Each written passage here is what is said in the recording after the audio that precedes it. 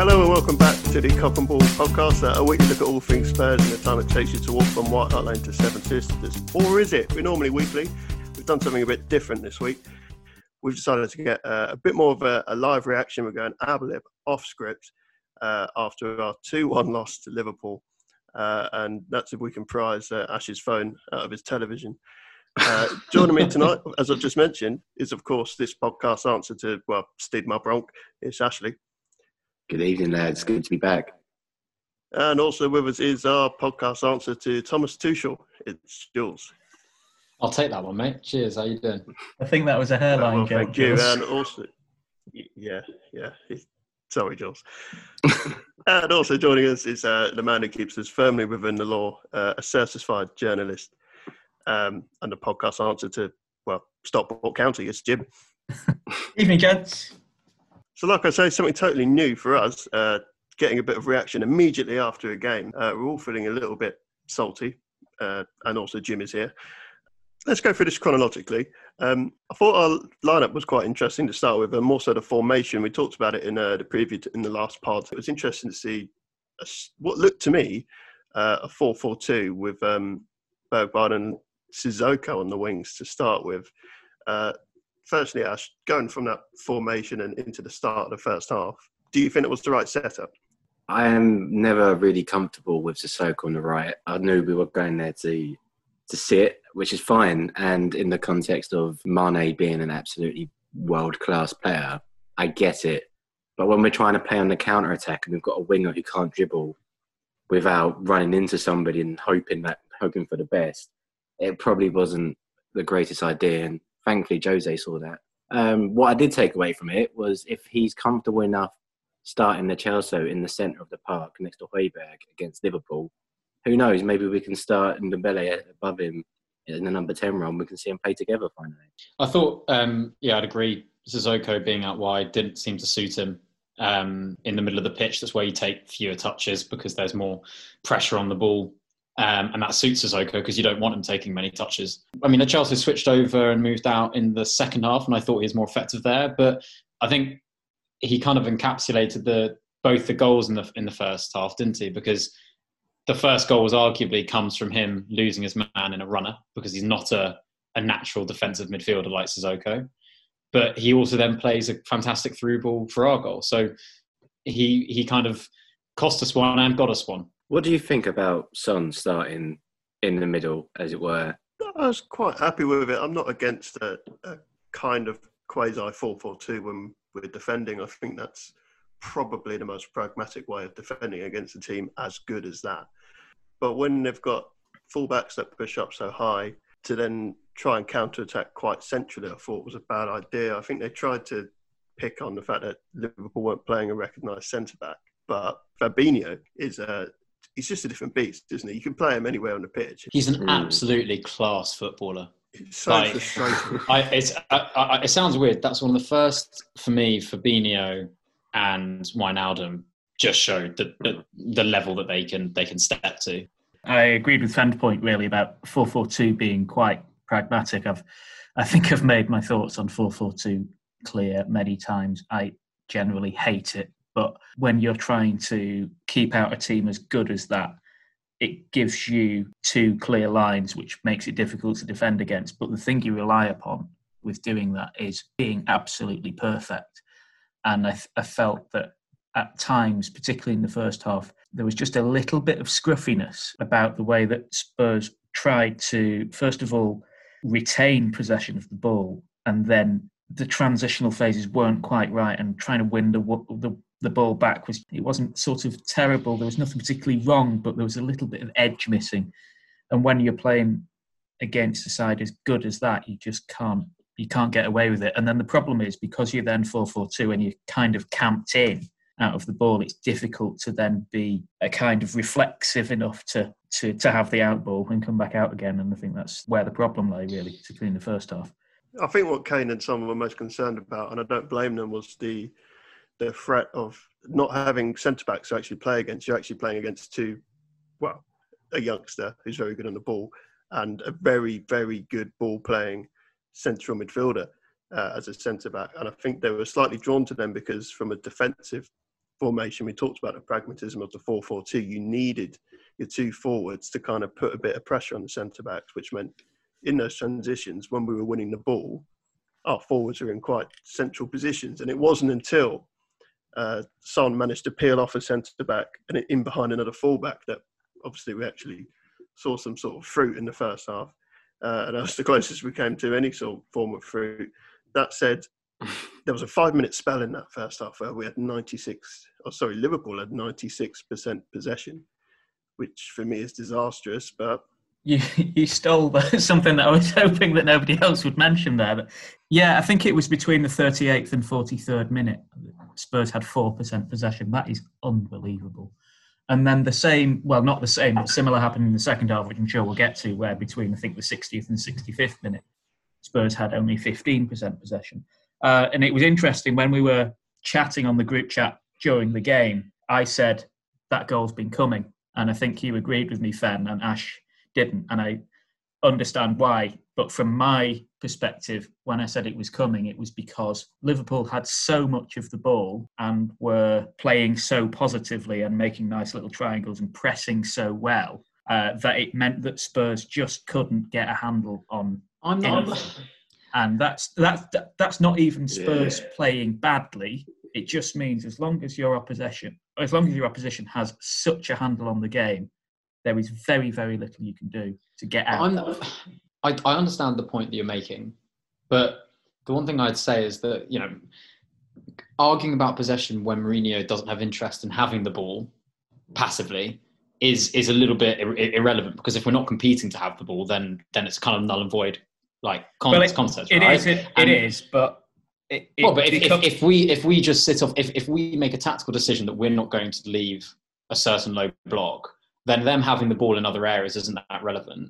And when I looked at the chances across the match, all the big chances, all of the chances which are significant created chances where you are probable to score, where you have a high chance to, were all Spurs in the game. Liverpool had a lot of semi-chances, shots from 25 yards. That, at the end of the day, their first goal, yes, it was coming in terms of there was pressure, and that's undeniable. I completely agree.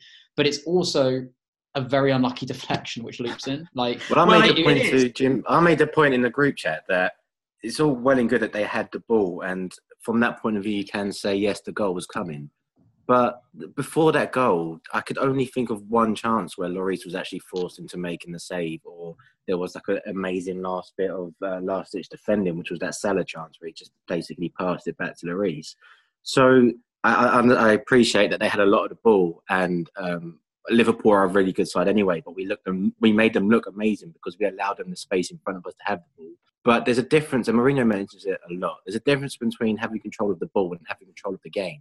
And in that moment, I didn't think we didn't have any control in the game. I thought that we had, we were holding our own at that point, and it took a massive piece of luck for them to get through at the end of the day.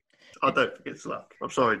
I see Jim's trying to find a balance here, but I'm just going to be firmly on the other side of Jules and Ash. I love you both. I think you're wrong. The chances that they had were actually very good, in my opinion. If you're getting the ability to have very good shots on target, which they had at least 3 before they got a goal, then there's clearly an issue there. So Ash is right, we didn't have control of the game. It just so happens that up until that point, Mane and Salah, well, probably for the whole game, they didn't have their shooting boots on. And if they did, we could have been 3-0 down before Son had even looked at a break up the other end of the pitch. So I think it's partly due to where Sissoko was playing. I saw on Twitter, on the one hand, Jose will say, well, this game was set up for the way that, we played the game the way we wanted to, but he would say there is an inherent risk in what you're doing, because what you're assuming is that the opposition don't have shooting boots on from 25 yards. But it's, just to kind of wrap this point up a bit, I think where I'm more with Fen on this, you mentioned there not having the ball and deliberately choosing to play out of possession. That is a perfectly reasonable tactic to have, particularly when you are a team that is not quite as good as your opposition. And let's be brutally honest, Spurs are not quite as good as Liverpool. That's not a controversial thing to say. But when you have 4% of the ball There's not having the ball in inverted commas, and there's literally not having the ball. And that means you don't have an out ball, and therefore you have no process of getting out. So it doesn't matter that Liverpool's chances weren't amazing. Spurs had nothing to stop the wave coming again and again and again until that chance did go in. Just on kind of XG and on this thing, the thing you mentioned before, Jules, about all the best chances coming from Spurs. It's true, but it just goes to show the fallacy of stats, because the best chances did go to Spurs, but Spurs didn't win the game. So it doesn't matter in the end, because... Surely you could apply that to the possession stats as well. Surely that's a fallacy as well, because yes, they had a lot of the ball, but it didn't create most of the chances. Let's not record any stats. Let's just forget data exists. Let's watch it. Like, No, I mean, and Jules is getting a bit salty there, but it's not about saying stats don't matter. It's about saying you can bang on all season if you want about how Spurs create better chances. If you don't put them away, it really doesn't matter. There are two things. One, completely agree with that, Jim. At the end of the day, finishing from big opportunities. Like, if I look back at that Liverpool game, I think there's a moment when Mane spins Aurier in the second half and he hits the bar. Apart from that, I can't remember them having what I would consider a clear goal-scoring chance, right? But they've won via a deflection and a corner. And we had Son in the first half, Bergwijn in the second, and then the Harry Kane header. So we've had 3 clear-cut chances to their 1, but we have not won that game. So I completely agree with you. At the end of the day, it comes down to, on this occasion, finishing in those clutch moments. And that is why this Liverpool team are so good. They are such a clutch team. I said, going back to that 96% in one way, is that, like, whenever I watch Liverpool play, I sort of switch between thinking that a 5-year-old could play at centre back for them, and you have to be absolutely world class because they have the ball for absolutely long periods. But then, how many times were their centre backs isolated? And we had Son and Bergwijn getting in behind them on more than one occasion. There's nothing wrong with our tactics, I don't think. Ultimately, the reason we weren't successful was through individual performances. I don't want to sound too down on, particularly on the first half performance. I sound like I'm being uber critical. I'm not, because I did say at half time, Spurs went with a game plan which involved sitting deep and not holding a lot of the ball. And it wasn't necessarily pretty on the eye, but it did work. And so I'm not massively down on it. It's just that when you do that, you do take a risk. Make it a bit more positive. We talk about Sonny's goal. Yeah, it was a class finish. I rate Alisson. I think he is one of the best goalkeepers in the league by quite a fair bit, but he left himself open to the near post. He really sold that to Son, and he made it look easy for him in the end. Was there any moment you didn't think he was going to score? Well, there wasn't, no, but that's because it didn't take a moment. It was like, gosh, 1 minute it's thanks to Amazon. Yeah, 1 minute it's in the Spurs third, and next minute, bang, goal. Obviously the best move of the game from either side, but the execution on it was absolutely perfect. First 15, 20 minutes of that second half, we were playing the way that I wish we'd started the game. Helped with having Sissoko more in field and Chelsea looked. But yeah, we were sort of actually putting a bit of pressure on the centre-backs and isolating them, which we touched on earlier. No, I think the second half, the key thing that really changed for me was that we came out, we were maybe 20 feet higher up the pitch, and we won our second balls. Yeah, I think one of the biggest changes we saw Bergwijn step in and playing closer to Son and Kane. And like you said, we were winning the second balls, and him being closer to them made that far more possible. I think the reason it stopped was Trent Alexander-Arnold finally realised that, wait a minute, he never defends. Why is he starting to defend now? And he started pushing us back. It did give me that worrying. Football can sometimes be boiled down to just such a simple kind of game of momentum. And when we had the Bergwijn chance, obviously he hits the post, and I think he does so much of that finish right, but just doesn't quite, get that last bit. He didn't ruin the chance or anything, but he does so much of it right. It doesn't work out. The chance he missed. Well, he hits the post. I think I can see what he's doing. He misses one before. He's trying to score. And then he has I'm not allowing his excuses for him. And then he has the Harry Kane. Sorry, and then you have the Harry Kane header from 5 yards, which is so unlucky as well, because in that instance, the smart thing to do is just get the header going downwards, and usually it's either in or it will bounce up into the goal. He somehow managed to get it so downwards that it bounced over the bar. From that angle was quite a feat of sort of geometry. You'd absolutely put your house on that going in, wouldn't you? You would if you could afford a house, anyway. Hashtag we're all millennials. So if it makes people feel any better, I'd gladly bet my landlord's house on a Harry Kane goal. Just increases the jeopardy a bit. Jim, as a kind of a neutral party, did you feel? I felt that sense of rising dread when we didn't score. Once we got to like 70 minutes plus, I had this worrying sense of like that was the moment to have a 2-1 win. It would have been another Son Kane. It might as well be Sane at this stage. Son Kane connection from the corner as well, and then that doesn't happen, and I just think, shit. Did you have that impression? Yeah, with all this house chat, all we need is Dion Dublin to turn up now, don't we? And we've basically completed the internet.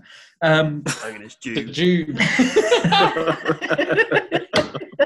Yeah, no, I agree with that entirely. I think Spurs started the second half really positively and played like you want an away side to play when you're at the champions, who have this formidable record. But you do often get this window of opportunity, and it did feel for 15 minutes or so like the pendulum swung slightly towards Tottenham.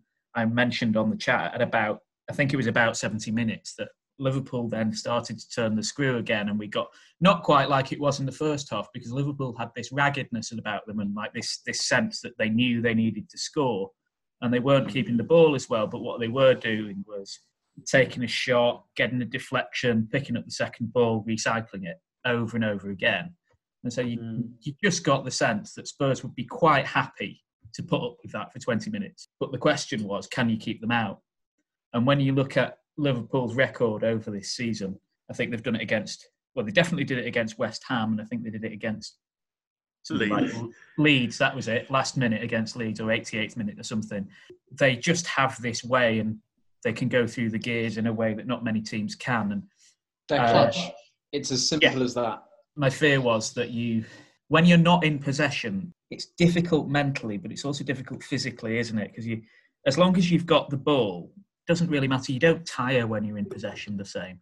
And when you're chasing the ball and you're having to think about marking your man at like every 5 seconds, it's just exhausting. Did you think, just on that point about it being tiring, I watched the City game last night, which will not be going down in the kind of the glory books as a great viewing. Congratulations, Slaven Bilic. But one thing I always noticed... If anyone wanted evidence of a pre-planned sacking, goes and gets a result and listen, bollocks. When Sam Allardyce is available, you go for him. When I watched the City game last night, one of the things I noticed is that the possession is quite often, even though City dominate the ball, it's quite often around their backline. And I felt in that little spell with Liverpool, 70 minutes onwards, I thought Curtis Jones in particular, but him and Wijnaldum, they just started to really pick up the ball in pockets just behind Sissoko and Højbjerg, and just forcing that little bit back. And I think that's how they kind of applied that pressure. It's like a boxer with a jab. Like they just applied that pressure. They just forced us a little bit further back, boxed us in a little bit, and then that pressure leads to kind of those kind of clutch moments in games where it's a case of, do you have that little bit of something about you? Yeah, I think Curtis Jones is a great prospect. I think we've talked before offline about the difference between good possession and bad possession. And City play a particular brand of football, which I think often falls into the bad possession category, where they have the ball for the ball's sake, but they don't do anything with it, and they don't particularly try to do anything with it. Whereas what we saw from Liverpool tonight was them being purposeful with the ball. How much of the game was played just in front of the 18-yard box? I would be fascinated to know, because it's about just recycling the ball with real purpose and energy, and that's kind of trying to create openings rather than just retaining possession.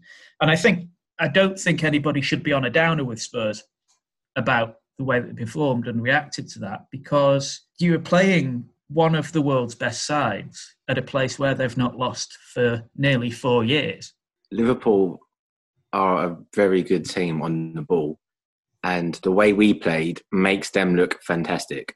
So I want to make sure that it needs to be appreciated that we weren't demolished by this great footballing side. For most of the game, we held them at bay. Like I said before, the tactic, nothing wrong with it. It was just that in decisive moments, the players didn't step up in the same way they did against City and the same way they did against Arsenal. They knew how we were going to play before we'd even got there, because we'd done it in most of or 3 of the 4 games leading up to it. So they do deserve a lot of credit for knowing that where the counter-attacking threat would be. It's not just that we're going to counter, it's how we do that. And I thought they were really good at nullifying that. And even when we reacted in the second half, again, they turned the screw, and it was about, as Jules said, about the 70-minute mark, and they shut it out again. And they do deserve a hell of a lot of credit for that.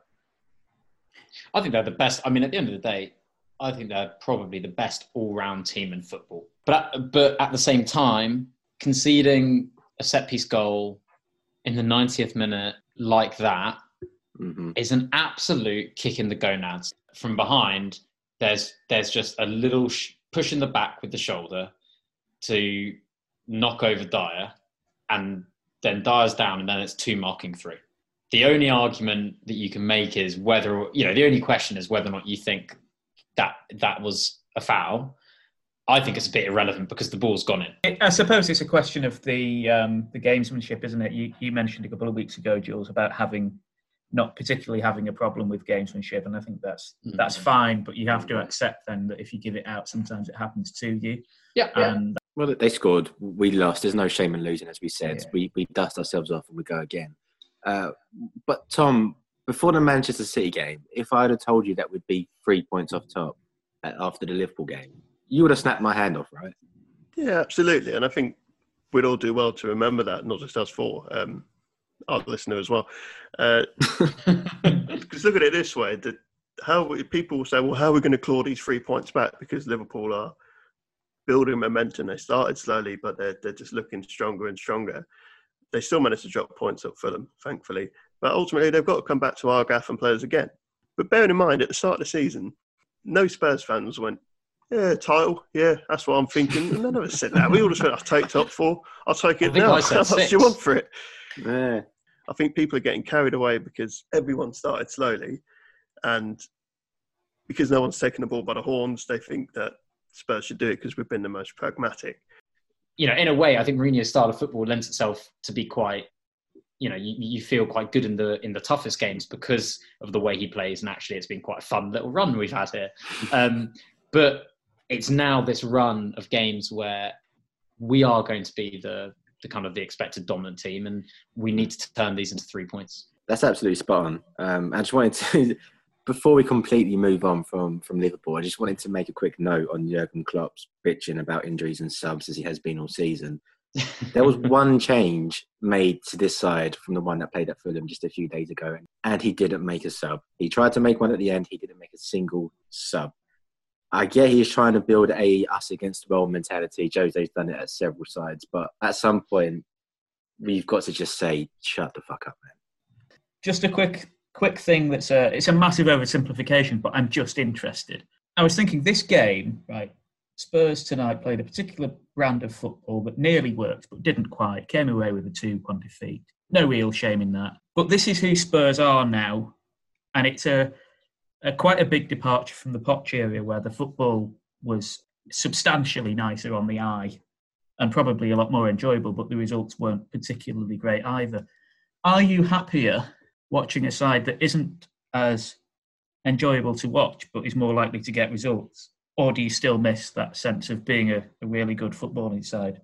A similar conversation with my Liverpool supporting fan. He put it to me that, how can you be happy watching this? It's such bad football. And I said to him, I don't disagree. It's obviously not a great watch, but for me, the point is we're not in a position to complain anymore. A club like Spurs shouldn't be going 12 years without any form of silverware. And we've seen some, exciting times under Redknapp. AVB was sort of carried by a good season by Gareth Bale. But obviously Poch was so good on the eye. But we've got nothing to show for it ultimately. And unfortunately, that's how we measure football. We're no longer in a position to complain about the beauty of our football because we have to give it a go. We have to try it. And okay, if it doesn't bear fruit, then, Mourinho will do his classic 3-year tenure. I disagree for two reasons.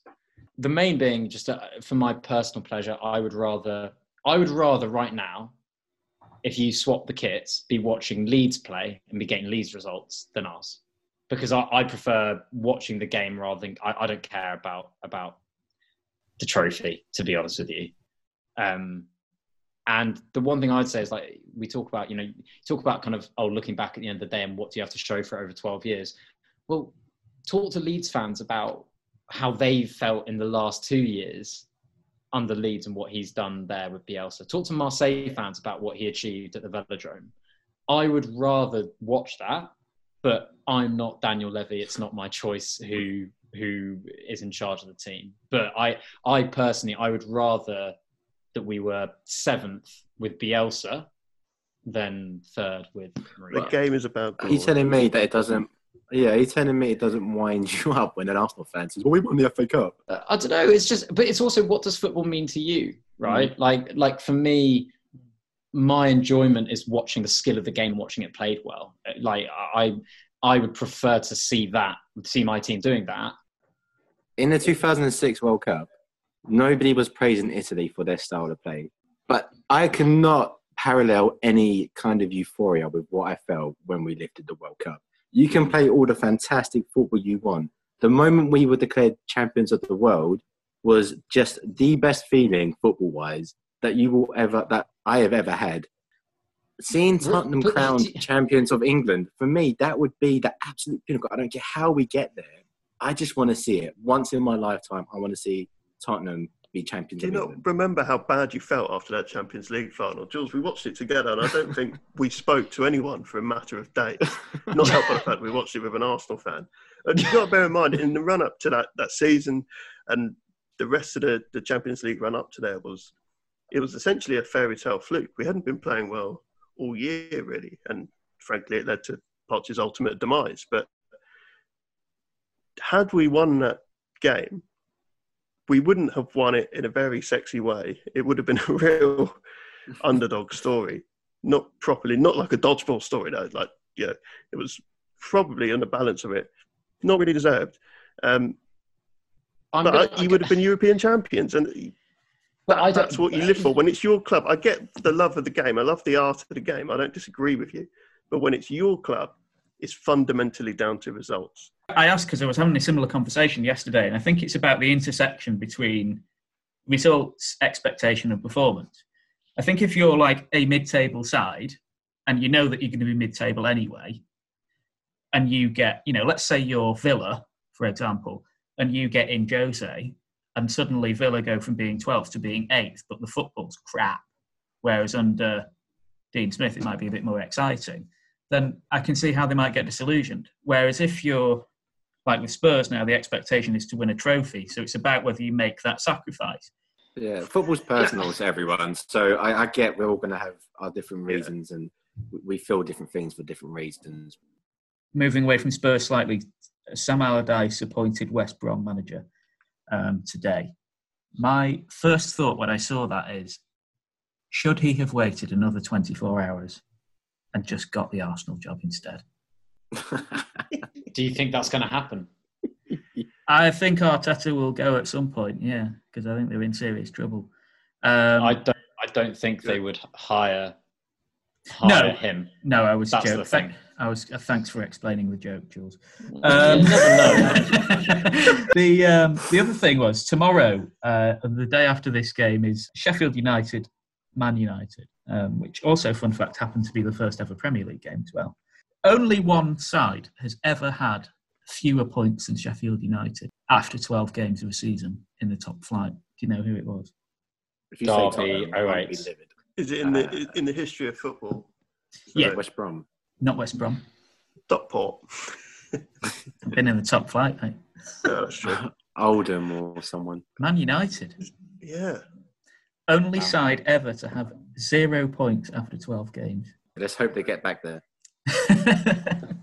Anyway, we've got Leicester at the weekend. It's a strange conundrum we'll have to face, a counter-attacking team when we are a counter-attacking team. So it's just going to be 11 sets of men staring at each other for 90 minutes potentially. Jules, what do you think we're going to get out of that fixture? I think that we seemed quite. I still think we played reasonably well tonight. I think it's most likely a draw. I think 1-1. I think both teams will be quite afraid of the reaction if they lose. I think we're gonna win. I think we're gonna go 2-0. I think this one we get a reaction from Spurs with it being at home, and to be honest, I don't think Leicester are all that. So I'll go for 3-1. Yeah, they can't really defend that well. So 2-1 Spurs. Fuck it. Well, thank you very much for listening. Something a bit different today. Getting some instant reaction from the Liverpool result. We promise you it's back to normal next week after the Leicester game. See you then.